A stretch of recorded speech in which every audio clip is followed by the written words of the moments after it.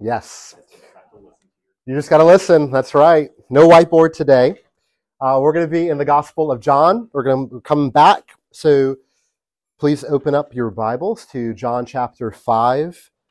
We're going to be looking at verses 17 to 29. So John chapter 5, verses 17 to 29.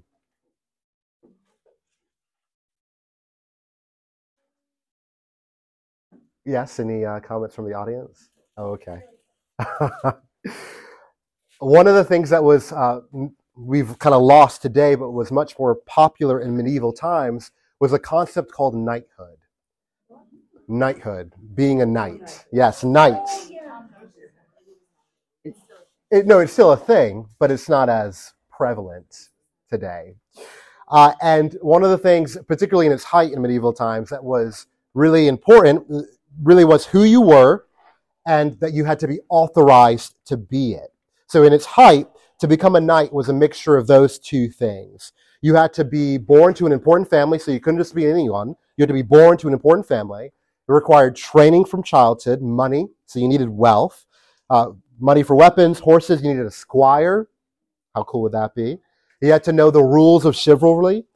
And so starting as early as 7 years old, for over a decade-long process, you would train for this hopeful idea of becoming a knight. But even after you've proven yourself through qualifications and wanting to enjoy the status of knight, you could not just be a knight. You had to be dubbed. Have you guys ever seen a dubbing? Yeah. Do you know what happens when you're dubbed? Yeah. No. So even if you have all the right things, you've been born to the right family, you've been trained, you are the person for the job, you still need to be authorized for it. You have to be dubbed by a king or a lord. So someone with the authority to give you the authority to be a knight. And this is important because if it was found out that you were only pretending to be a knight, you could face imprisonment or worse, be beheaded. So there are real consequences for pretending to be a knight.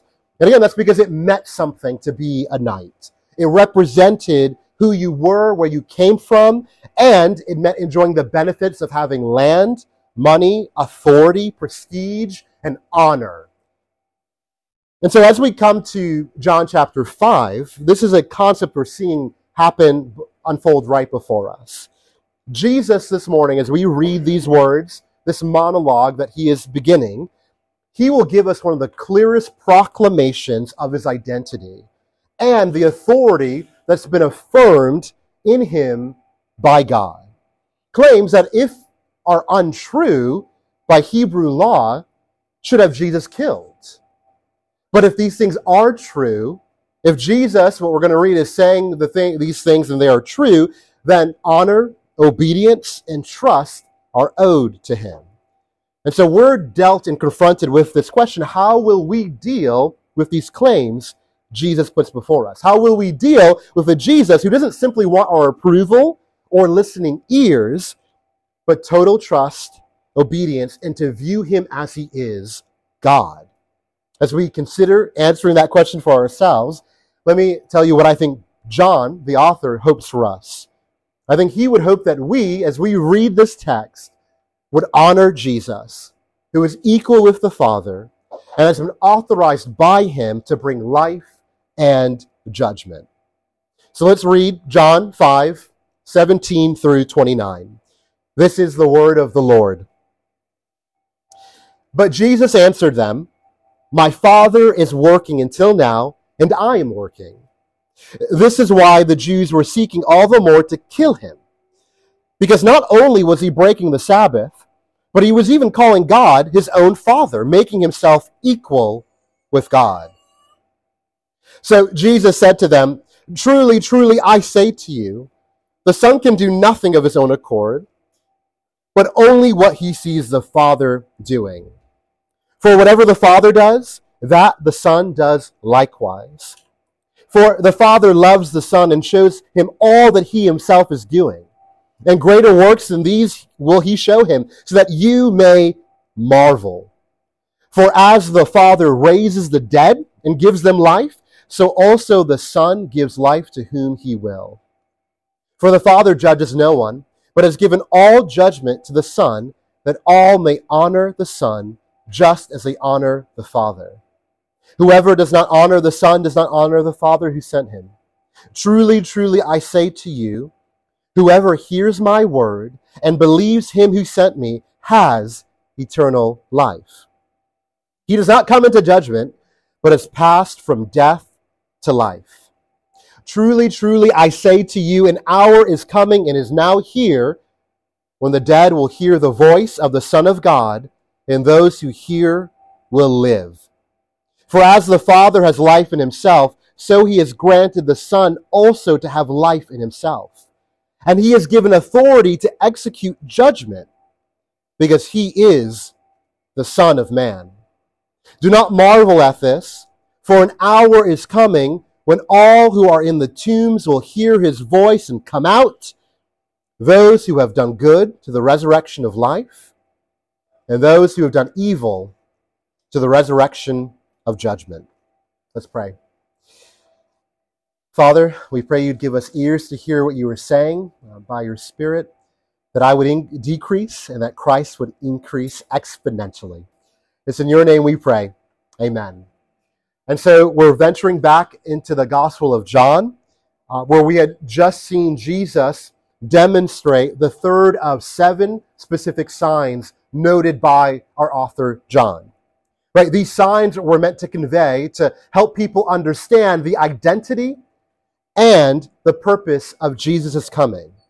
And so we saw the healing of a lame man on the Sabbath. And as we learned, as you might know, the healing done on the Sabbath was considered wrong. Because though not stated in the Bible, what had happened through the Pharisaical rule is that they had created a system of laws, of rules, trying to be holy, trying to bring clarity to what it meant to be holy, where God had not specified. And so one of those things was healing on the Sabbath. And so Jesus' work doesn't go unnoticed, and that's kind of the point we learned. The Pharisees find out that Jesus had, in their eyes, committed a sin, and they come after him. And so out of their confrontation of Jesus, we see a monologue. Jesus gives us a very clear claim to who he is and what that means for us. That his identity is not just of a man, a prophet, or a teacher, but he is in fact one of the persons in the Trinity. And in being a person in the Trinity, he also has been given a divine authority over some essential things, life and final say. In some ways, it doesn't get clearer than what we will read, what we've read in John 5. Jesus will directly address the Pharisees' issues with his work by pointing to his divine nature and authority. And so we'll see in verses 17 to 24 the call to honor Jesus, the Son of God. And in verses 25 through 29, listen to his voice. He's authorized by the Father to have life in himself and bring judgment. So let's look at verses 17 to 24. Honor Jesus, the Son of God. Last week, we would have ended in verse 16. And we read there, this is why the Jews were persecuting Jesus, because he was doing these things on the Sabbath. Right? And we learned that these things were miracles, signs that Jesus was doing to demonstrate his power, his identity. And specifically, that was the healing of a man who had been lame for almost 4 decades, 40 years. So when you move into verse 17, we see this as a response from Jesus to their confrontation. But Jesus answered them, my Father is working until now, and I am working. My Father, God, is never not working, which is why you see me doing what I'm doing. What does this mean? I think verse 18 gives us some more clarity to see what Jesus is getting at here. This is why the Jews were seeking all the more to kill him.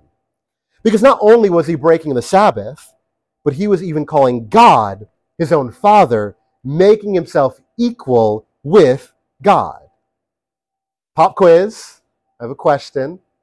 Is God ever not working? Oh, we have a hand raised. Okay, you tell me.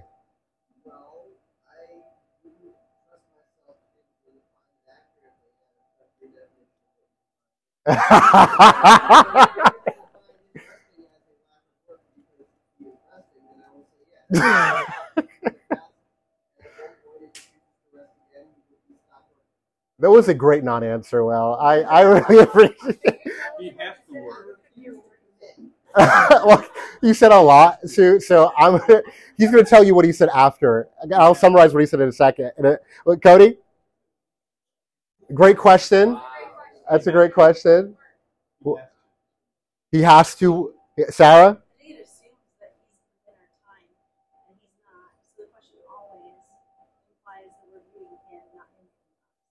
Okay. Yeah. Okay, so what is the... Yes and no. Okay, so what is the first sentence of question 2 in the New City Catechism? What is God? What is the very first sentence? What does it mean to sustain something? Keeps it going. So after God created, what did he do? So when we read, because you're referencing Genesis 2, Will, which is good, right? Thus the heavens and the earth were finished, and all the host of them. And on the seventh day, God finished his work that he had done, and he rested on the seventh day. So when God rests on the seventh day, did he stop sustaining creation? Yes. Yes. So you're right. God never stops working.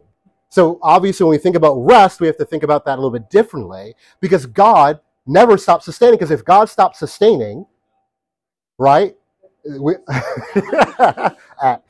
we would cease to exist, right? For a moment, let alone a day. Every week, God said on Sundays, I'm not doing nothing, right? It'd be like resetting your game once a week, which would be horrible. Your save file, resetting that every single week, right? And starting all over. That's what God would be doing if he ceased from work. And Jewish people would have agreed with that idea. They would have understood that God's resting on Sabbath wasn't a rest from every kind of work, but a rest of the work of creating. Because what he had made was perfectly good. It was done. And so when we see Jesus making this claim that as the Father works, I must work, he is saying something important. That the rules that apply to you, right, when you get to question 10 of the New City Catechism, we're asked what are the fourth and fifth commandments, one of them being Sabbath. And what we're told is, in part, Sabbath is rest from routine work, routine employment, regular work, doing the things that help sustain your life, that we stop doing that. But God doesn't stop doing that. Because if he stops, we all stop. And so Jesus is saying some pretty weighty things when he says, as the Father can't stop because he's God, I must keep on working as well. Implied in there is divinity. Explicitly what's being heard by the Jews is, wait a minute, you're saying you're God. But Jesus said, my Father is working until now, and I am working. This is why in verse 18, the Jews want to kill Jesus. Because he's making a claim to be equal with God. To even call God his personal, singular, my Father, even as my Father is working, would have been something you didn't do. You could refer to our Father, but to say my Father, again, is elevating yourself to be equal with Yahweh, equal with God. So Jesus is telling all within earshot, and even us now, that Sabbath rules do apply, but they apply to creation, not the Creator. And I am the Creator. His healing on the Sabbath wasn't an improper use of God's power, but in fact, God himself acting on the Sabbath, he established. This means, as we learn in other Gospels, that Jesus is even Lord on the Sabbath. At times, when we hear people, belief systems or opinions around Jesus, we'll hear that Jesus never explicitly said he was God. And often that comes from not reading the text for what it's meant to be, ignoring its context, ignoring the rules of engagement, and not allowing the Bible to speak for itself. The Jews are clearly antagonistic to Jesus' words here. So Jesus doesn't say, I am God. He says, my Father is working until now and I am working. But contextually, what this means is, I am God. This is what they heard. This is why they desire to kill Jesus. That in defending his work on the Sabbath, he is simply following the example of the Father. The Jews would know what the implications of that meant. And Jesus wasn't dumb. He understood the weight of the words he chose. He is intentionally bringing clarity to who he is, which invites us to either worship him, or in the case of the Pharisees, invites anger and animosity from those who don't believe he is who he says he is. But Jesus is not finished here. He's established equality with God, meaning that he's claimed to be God. But he goes on to continue to explain the relationship between him and the Father. That though he is God, there is a distinction between him and the Father, something we have come to understand as the Trinity. That God is one essence, but found, known in three persons, the Father, the Son, and the Holy Spirit. Part of what makes them distinct or different from one another is their relationship to each other. And so we learn a little bit about that here. Let's look at verse 19. So Jesus said to them, truly, truly, I say to you, the Son can do nothing of his own accord, but only what he sees the Father doing. For whatever the Father does, the Son does likewise. Truly, truly. So these are facts. He's saying, listen to the truth of what I'm saying. The Son is so aligned with the will of the Father that when he moves, I move. Just like that. No, yeah, that was the idea, Sarah. Thank you. Reading this verse, though, might have you thinking certain thoughts. Jesus sounds like a child, utterly dependent and limited. But I think Jesus is trying to emphasize a couple of crucial things here. First, that again, the emphasis is not so much on what Jesus cannot do, but realizing that in God's limitless abilities, Jesus can do anything and all that the Father does. Think of John chapter 1, Genesis chapter 1. God speaks creation. He speaks the Word, and we learn that the Word is Jesus, that Jesus is the agent of creation. He brings everything into existence. So the Father calls him to create, and Jesus, because he is limitless in his power, creates. Second, we're not being told Jesus is powerless in his ability to choose what he wants to do, but that his will is in such perfect harmony with his Father's.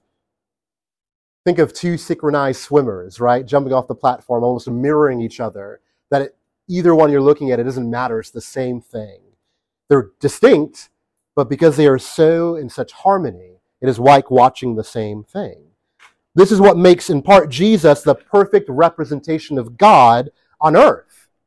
It's because he is perfectly obedient to the will and desires of the Father. Him and the Father have perfect unity so that their actions, wills, and purposes are in total agreement with each other. There's never any infighting.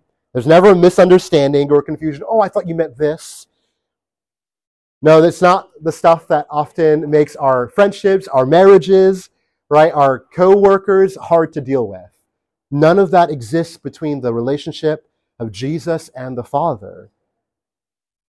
So again, this means that Jesus' work on the Sabbath isn't only made right by who he is, but it is within the perfect will of the Father. He's only doing as the Father has willed. For whatever the Father does, that the Son does likewise.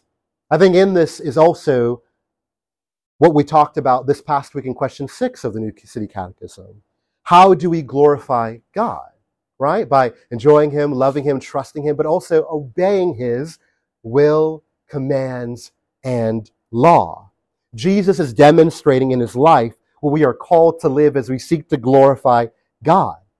That our lives would be directed by hearts completely given to him in every way. That our desires, our plans, and our actions would be aligned with our Father in heaven, whose will we call for on earth. We read in verse 20, "For the Father loves the Son and shows him all that he himself is doing. And greater works than these will he show him, so that you may marvel." Verse 20 brings us to one of the most important dynamics displayed in the Trinity. Love. The Father's love for his Son. Understand that this is fundamental even to the gospel that we love and proclaim and hold on to. This good news message for the world that Jesus' death on the cross, the forgiveness of sins, belief in his name, understand that none of that happens if not for the love that existed in eternity past within the Trinity. The Trinity, in part, is so important to our faith because it means that God's love is not dependent on creation, but something core to who he is, something found within himself. Pure and perfect love exists because of the relational nature of the Trinity. God doesn't need you.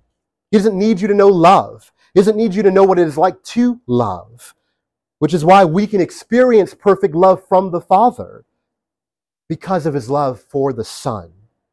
It is unmotivated by who we are or what we do by God, for God, because he himself is love.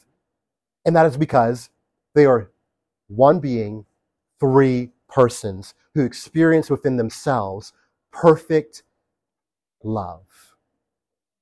And here we see that the Father's love for his Son, Jesus, has him showing, revealing his will, and working through him.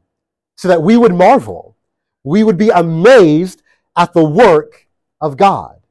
Verses 21 and 22 describe these greater works for us. Look at verse 21. "For as the Father raises the dead and gives them life, so also the Son gives life to whom he will." What is being emphasized here is a claim to deity. The idea that the Son can give life to whom he will is a concept that has only been applied to Yahweh, to God. This is something only suited for God. So this is showing us that Jesus does what only God can do. The Old Testament makes clear the raising of the dead and giving of life are sole prerogatives of God. You can think of Deuteronomy 32:39. "See, now that I, even I, am he, and there is no God beside me. I kill and I make alive. I wound and I heal, and there is none that can deliver out of my hand." Hannah will say the same thing in 1 Samuel 2:6. You can think of Israel's king in 2 Kings chapter 5, verse 7. Naaman, a officer, a general in Syria, comes to look for healing, and the king says, "Am I God to kill and to make alive, that this man sends word to me to cure a man of his leprosy?" Healing, life, death, those are things that only God has control over. The right to life is God's. And Jesus is saying, and that means it's mine as well. And the same can be said of judgment. Verse 22, "For the Father judges no one, but has given all judgment to the Son." Again, this is exclusively a role given to God. Genesis 18:25. No, that's good. "Far be it for you to do such a thing, to put the righteous to death with the wicked, so that the righteous fare as the wicked. Far be that from you. Shall not the judge, God of all the earth, do what is just?" Judges 11:27. "I therefore have not sinned against you, and you do me wrong by making war on me. The Lord, the judge, decide this day between the people of Israel and the people of Ammon." These great works, we're told in verse 20, the giving of life, the act of judge, both point to an elevated status. They point to a divine status, one that has Jesus equal with God, and that is to cause us marvel and amazement. But our awe is not the end-all be-all. There's a goal at the other side of that awe that is called for all of us. There is a purpose in the works displayed by God through His Son Jesus. Verse 23. That all may honor the Son just as they honor the Father. Whoever does not honor the Son does not honor the Father. These greater works have a goal set by God that all people, every one of us, would look at the Son and honor Him just as we honor the Father. Again, the words here are explosive to the ears of Jesus' listeners. They would have been deeply felt because He's saying, as you worship God, you should worship me. And again, there's distinction here. Jesus is not saying, when He says just as, that I am the Father. He's not saying that. He's saying, I am distinct from my Father, but we are both God. Again, this question 3 of our New City Catechism, how many persons are there in God? Right? We learn that there are 3 persons in the one true and living God, the Father, the Son, and the Holy Spirit. They're the same in substance, equal in what? In glory. Yeah. And so if they are equal in power and glory, all 3 are owed worship. They are owed our devotion. And so we worship the Son not as the Father, but in the same way, with the same reverence, allegiance, love, and awe we are meant to give our Father in heaven, because they are equal in power and glory and equally deserving of our worship. And Jesus says this means that if you don't honor the Son, if you don't worship me, really you are not honoring the Father. You can't bypass Jesus to get to God. Any belief that diminishes who Jesus is doing that to our Father. Is doing that to God. This applies to the Muslim faith.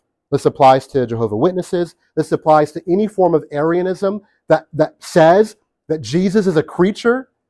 Any belief that diminishes Jesus from who He actually is, God in the flesh, is dishonoring our Father in heaven. This is also, I think, a personal call for all of us to check our worship of Jesus, the Son of God. Do we honor Him? I think we can do this in a couple of ways. We honor Jesus by knowing more about Him, right? We can only grow in our affection for Jesus as we continue to spend time with Him. So don't hear this as simply intellectual exercise. Though it's not less than that. We are to grow in our knowledge, but in our time with the Lord. It is in the revelation of Jesus to us that we're able to properly worship Him. You cannot worship what you do not know. And so we avoid complacency when we continually refresh our mind and our memories because we forget the things we learn about Him. When we continually remind and learn of His beauty, of His greatness, of His love. So don't let anyone trick you into thinking that you can spend too much time with Christ. Yeah. That you spend too much time in prayer. That you can spend too much time in the Word. Now, your posture matters. So how you do that will affect what you can gain from that.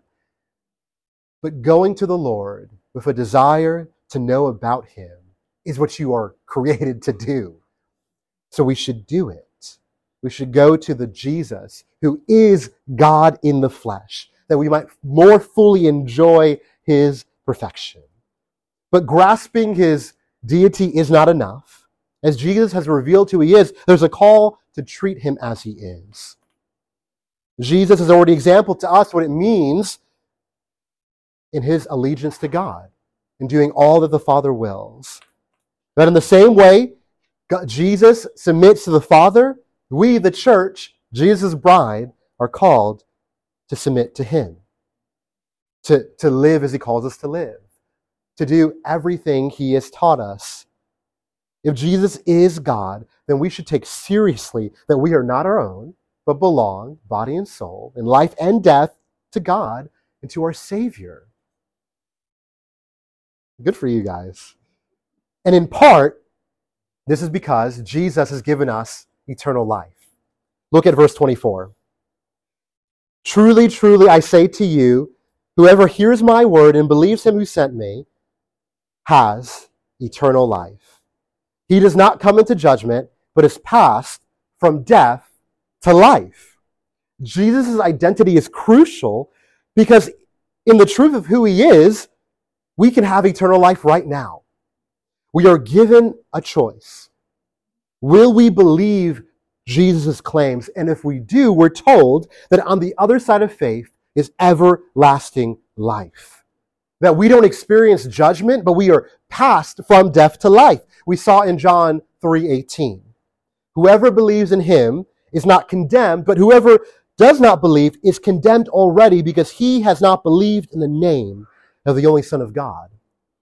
What we learn here is that what's being confirmed is we're spiritually dead, walking already towards judgment because we live lives contrary to the perfection and goodness of God. Belief in Jesus sees a reversal in the direction we are going. The script is flipped, and now we pass not into death, but into life.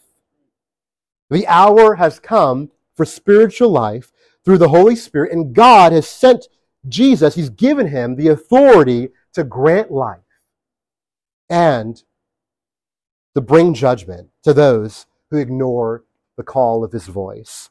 This is what's seen in verses 25 to 29. Listen to his voice. In him is life, and through him comes judgment. Truly, truly, I say to you, an hour is coming and is now here when the dead will hear the voice of the Son of God, and those who hear will live. Verse 25 sounds familiar because it almost repeats word for word what we saw in verse 24.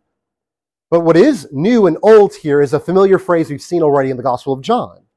An hour is coming and is now here. Often pointing again to the life, ministry, and ultimately death of Jesus, the idea of the hour points us to an eschatological truth, a reality that points to Jesus.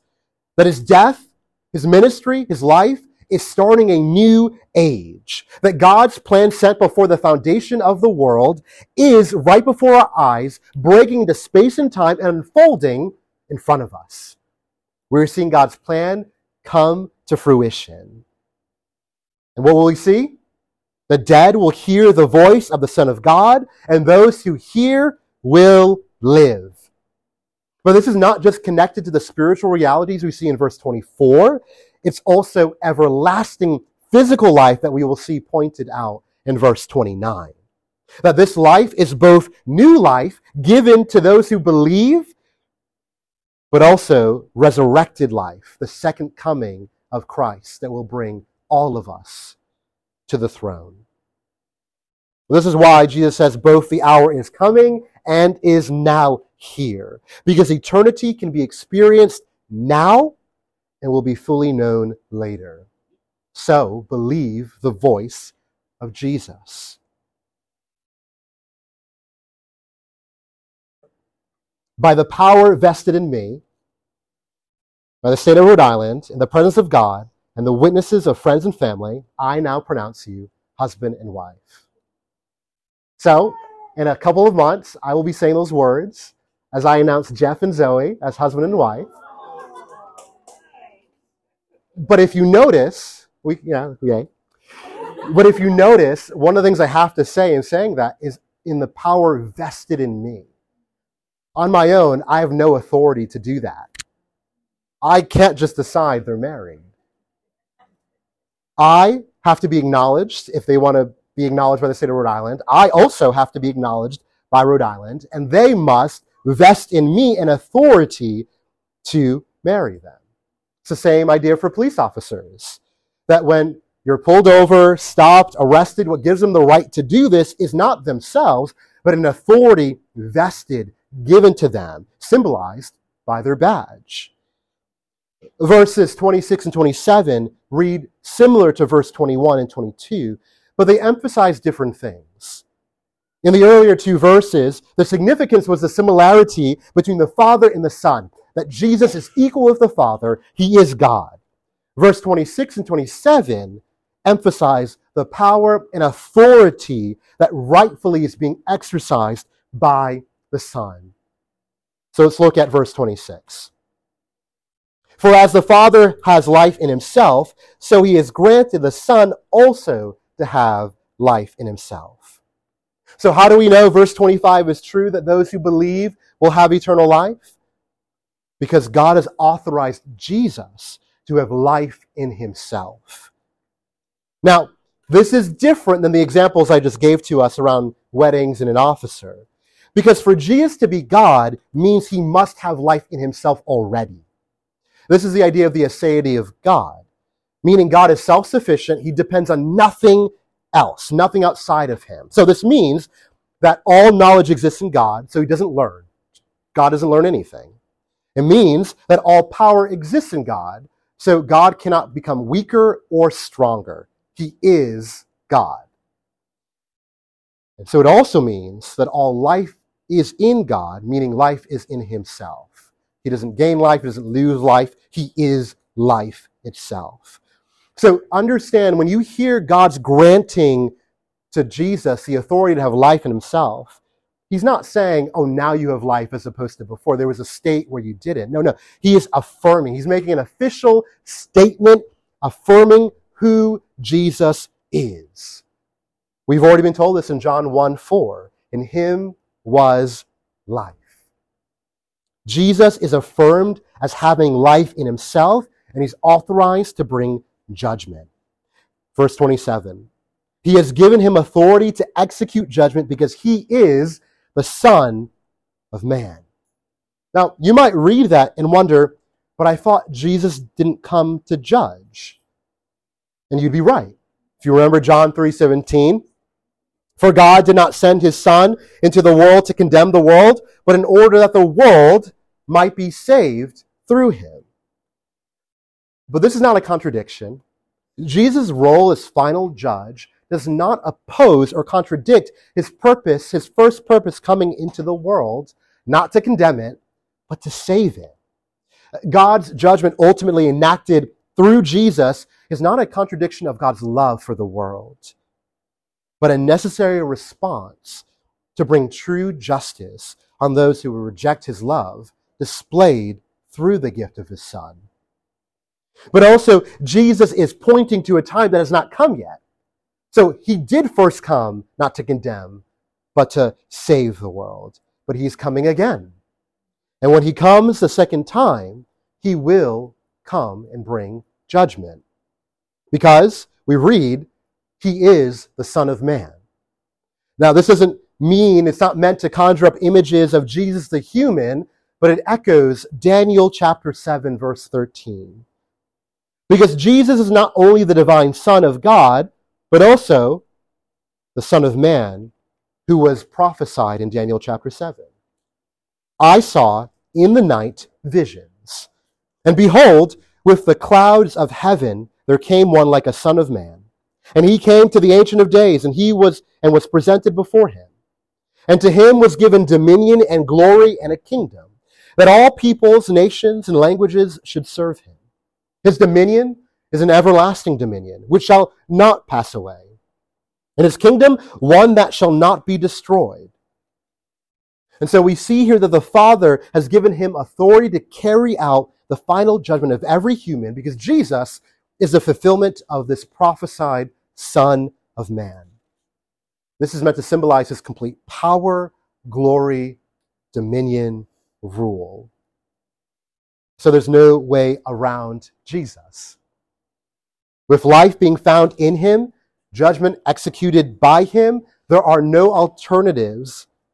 Jesus is the only way to life, and he is the one you have to deal with if you decide not to believe in God. As Christians, hearing these words, I think should give us confidence in a world that feels and is so against God. In the Great Commission, Jesus will use these words around authority.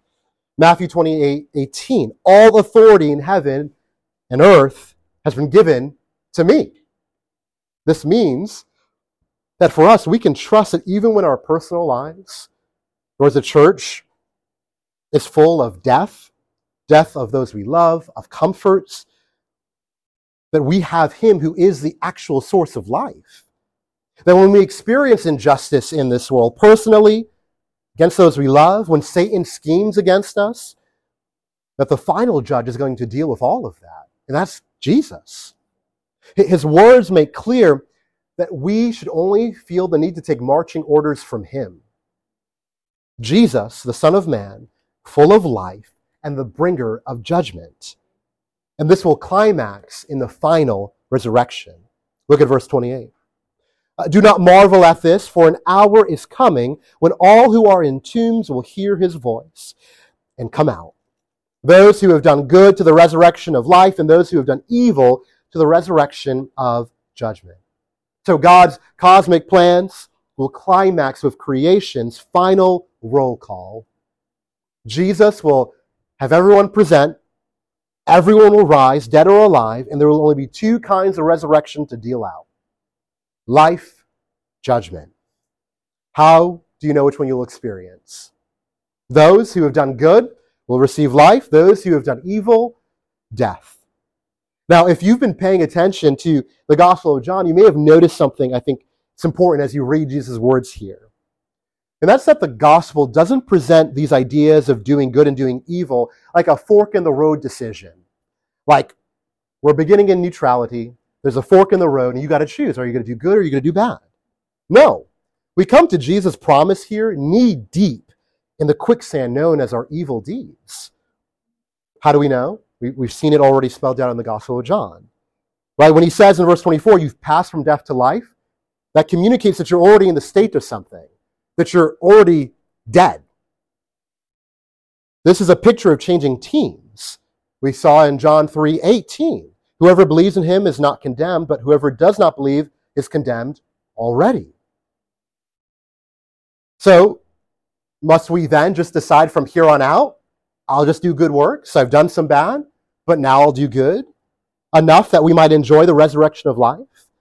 Well, if you go back a little further in the Gospel of John, we go back to his conversation with Nicodemus. They talk about entering the kingdom of God, which is where those who will enjoy eternal life will be. And Jesus tells him, truly, truly, I say to you, in verse 3 of chapter 3, unless one is born again, he cannot see the kingdom of God. He fleshes that out a little bit more in verse 5. He says, truly, truly, I say to you, unless one is born of water and the Spirit, he cannot enter the kingdom of God. That which is born of the flesh is flesh, and that which is born of spirit is spirit. So he's telling us right here that obtaining eternal life, the kingdom of God, can only happen through means that are outside of yourself. You must be born of the Spirit, which basically means doing good things, having a change of I'm going to go from bad to good, isn't going to cut it. Simply behaving morally now that you've read Jesus' words will not do what you think it will do. So what good can have us enjoy the resurrection of life? Unfortunately, what we just recited earlier today tells us that it would be personal, perfect, and perpetual obedience to God, which I'm guessing none of us can claim we've been able to do. But there's hope found in our text this morning, or this afternoon, actually. For whatever the Father does, the Son does likewise. So interestingly, though we have failed to live out that verse, there is one who has not done that. One who has not failed to love God with all his heart, soul, mind, and strength, to love neighbor as himself, who has not run away from what God forbids, who has loved joyfully to do what God commands. Jesus has lived that out. Jesus, the Son of God, has worked in the perfect harmony we were called and created to do, which makes him perfectly righteous, which makes him good. This is why the resounding cry in the Gospel of John is, whoever hears my word and believes in him who was sent has eternal life. In and through Jesus, we have found the work to obtain eternal life. John 6:29 will tell us just as much. This is the work of God, that you believe in him whom he sent. Through Jesus, who has life in himself, you find life. When you draw near the source of life and believe in him, Jesus' final judgment will not be a day of paying the debt you owe to God, but rejoicing in the finished and complete work of Jesus, whose life was given up for our sake. His perfect life, because the works that he has done, we can trust in. And in his death, the payment is complete, the judgment is past, and we can enjoy eternity with God. I think as we read these words in John 5:17-29, even think through this, my prayer, my hope is that we would actually think about how this reality of God's grace, of Jesus' identity, is meant to shape the way our life looks. That Jesus, God in the flesh, has poured out his life for you. How does that shape the way you anticipate the final resurrection? Does it give you hope? Does it give you gratitude? As those who've passed from death to life, who've made the ultimate transition you can make, what is distinguishing your life from those still knee-deep in their sin? As we recognize who our King is in Christ, are we continuing to listen to his voice?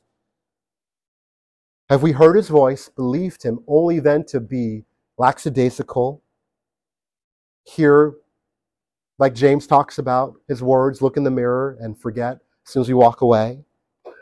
But are we continually, daily allowing his identity and authority to shape the way we live our lives? Jesus has made clear who he is and who has affirmed his authority. The message has been crystallized for us. We are called to honor Jesus, who is equal with the Father, the Son of God. We're to look and listen to the voice of the one authorized to bring life and judgment. Let's pray. Father, we thank you for your word. We pray, God, that you'd help us, you'd help these things to really do a work in our souls, a needed one. We can just grow so apathetic to who you are, Jesus. You are God.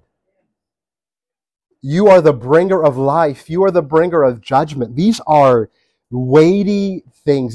These are ideas and concepts that are not real enough for us.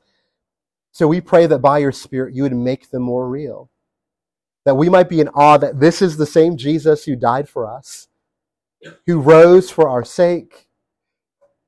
This Jesus, equal with the Father, who lords over life and judgment, he has called us to himself to be his bride. He has loved us so graciously, with unceasing mercy. And so we are called to honor you, Jesus. Help us to be a people who would rightly see you and rightly live in light of who you are.